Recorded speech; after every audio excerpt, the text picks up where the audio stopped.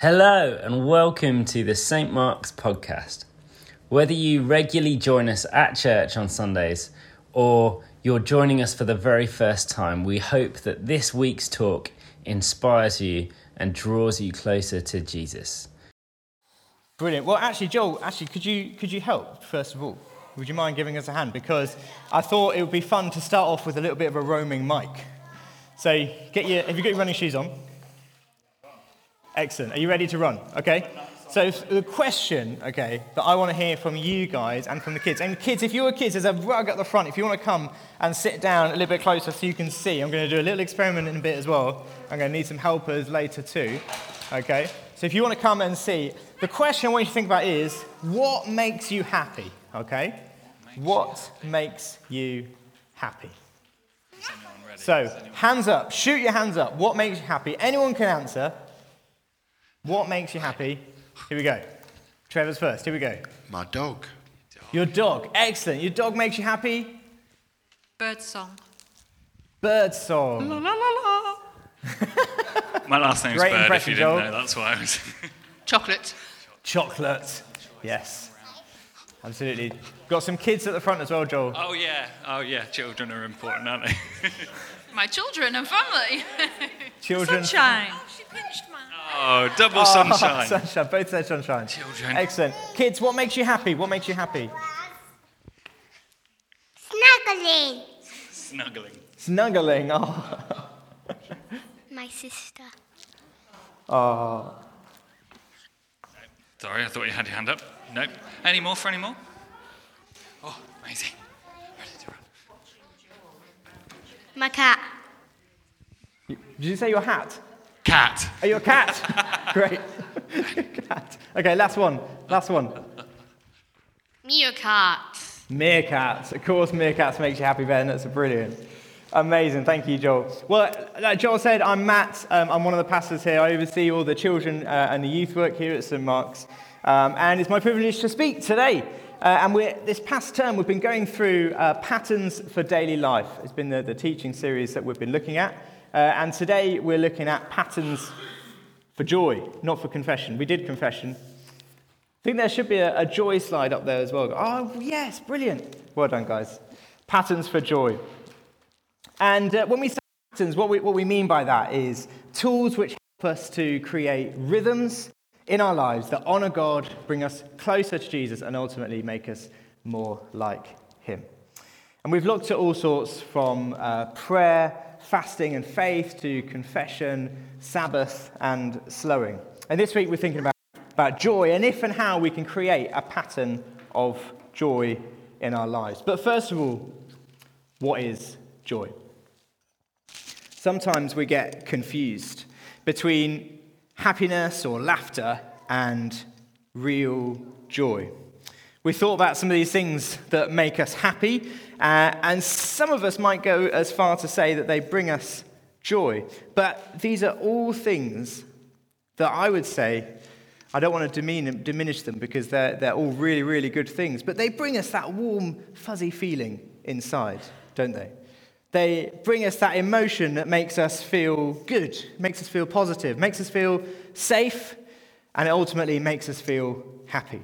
And although joy is still a feeling, it's still an emotion that we can experience, it's much more than that. Joy is a grace that surrounds us. To gain happiness, we surround ourselves by all of these happy things. Might be the right friends, might be a loving family, a successful job, might be our favorite game or our favorite toy.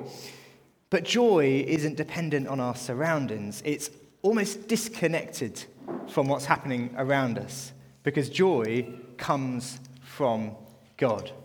Joy is vertical, not horizontal. We can't look left and right for things around us to give us joy. We have to look up. We can spend our lives filled with anxiety as we attempt to control our surroundings in order to make us happy, to fulfill us, to make us feel some essence of joy. But joy isn't determined by the reality of our circumstance. It's determined by the reality of Jesus.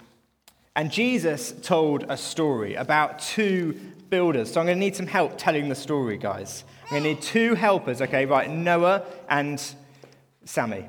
Right, come on up. Noah and Sammy. Now, I've got some props, okay, because they are builders. Come and stand in them over here so everybody can see you. Now, these two people are... So, you know... Going to stand over there so everybody can see. But still stand up so everybody can see. Can you put your belt on? That's great job. Right, no, I'm going to give you the hammer.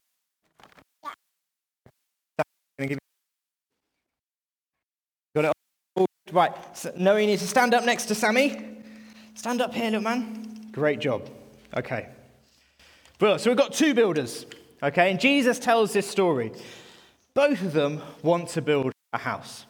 Okay, they're both, and wouldn't we like to all reach that stage in life where we can build our own house? But they've both reached it. They've decided, you know what, I'll build it my way, I'll build it how I like it and how I want it. So they're both thinking about where they're going to build their new house. And Sammy, the first builder, thinks, you know where would be nice? On the beach. I mean, imagine if you lived on the beach. Sammy's here, sat here thinking, looking out at the beach, going, oh, maybe I could, like every morning I could come out and I could sunbathe and I could put skylights in the roof so I can see the sun shining in. Oh, and I could have sand underfoot all the time. It sounds like luxury, beautiful beach views out the window every single day. Sounds glorious. So she decides to build her house on the sand. Can you do some building? Do some building with the drill? Do it like that. No? Yeah? Yeah? Go on. You do it. No? Okay. The second builder, decides to build his house a bit further on land, on a rock. He's thinking, well, the beach would be nice, but actually, I'm slightly more worried about the house falling down if I build it on the sand. I think I might be better off with a stronger foundation. So I think I'm going to build it on rock. I know rocks is not going to move. I know that's going to be a good foundation for my house. So he gets building as well. Noah, can you do some hammering? You do some hammering in the air for building the house. Oh, you've got a stick on your nose as well. Excellent. The house in the story that Jesus tells is our lives. Not too noisy. Why don't you do it on the carpet? That's a good idea. That's it. The house that they build is our lives. So Sammy's building her house, her life, on the sand. The sand is those things around us, our circumstances surrounding us, worldly things, is what the first builder is putting his trust in. But the second builder knows that I need a stronger foundation than that. He builds his house on the rock, and that rock is Jesus. So, guys, thank you so much. Can you take your props off and go and sit down again? Well done. Excellent. Or you can keep them on now and go and do some building down on the rug if you want. That's it. Well done. Thanks, Sammy. Thank you. When life is built upon Jesus as our rock, it doesn't matter how rocky our situation becomes amongst the storms of life, we can always know the deep joy that we find in him. And that joy becomes our strength. When life isn't going our way, when we're experiencing hurt or loss, when we're filled with grief or sadness, when we're experiencing broken relationships or anxiety around money, the joy of the Lord is our strength. It says that in the Bible. Ezra read really well our reading. Though you have not seen him, you love him, Peter says in his letter. He says that even though we don't see him, we still believe in him, and we're filled with an inexpressible and glorious joy. But why?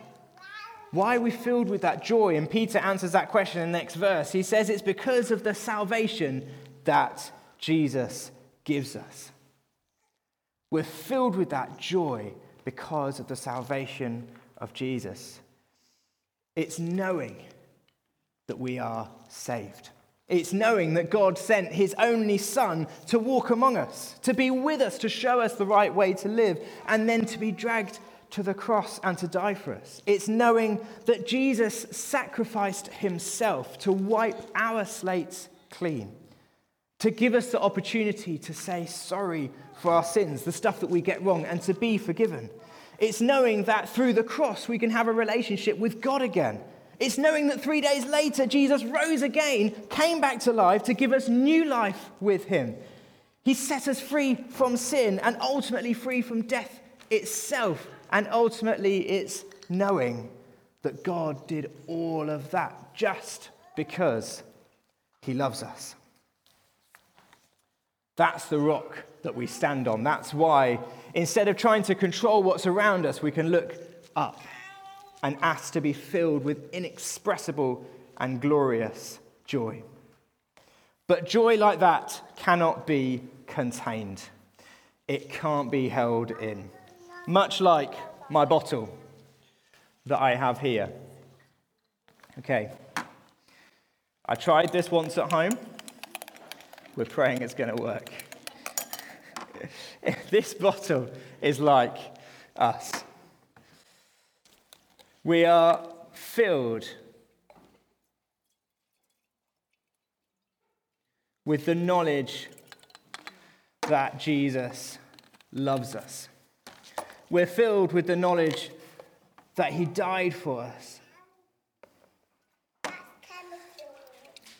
And we're filled with the knowledge that he rose again to give us new life.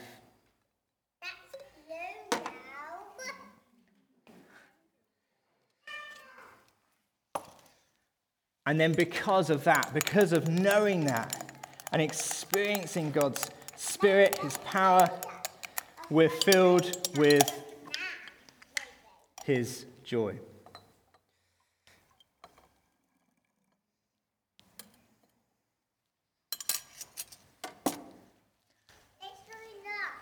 It's going up. Yes! When we're filled with God's joy, it overflows out of us. It cannot be contained. And it keeps going and it keeps going. And sometimes we might find it hard, or we might find it scary sharing our faith with others. But ultimately, there's nothing we actually have to try to do. Because when we realize what the gospel means, we're propelled to joy. Joy outflows from us. It overflows out of us for everyone around us to see. So we're supposed to be thinking about creating a pattern on joy, but to be honest, I think that if we want to turn joy into a pattern, all we have to do is look up instead of side to side and ask God to fill us with more of his joy. Maybe there are times when we feel like we're in a storm, or we would love for our friend to see through us just how incredible Jesus is. Then all we need to do is ask God for more of his joy. So we're going to do that now as we respond. And I'd love, if you're able to stand. And if you'd like to be filled with more of that inexpressible and glorious joy that can be our rock and our foundation, the knowledge of the gospel, the excitement that people see within us when they meet us and when they spend time with us. If you want to ask God to be filled with more and more of that joy, I just ask you, why don't you just put your hands out? And kids, you can do this as well if you want. You can stand up. We're going to put our hands out to ask God to fill us with more of his joy so that people see the joy of the Lord within us. So that in those tough times, the joy of the Lord is our strength. So Lord, we thank you for the gospel. We thank you that you love us. Pray that you would come and fill us with that inexpressible and glorious joy. We pray that that joy would be our rock. We pray that others, as we go from here, would see that joy within us and would say, wow, what have you got that I don't?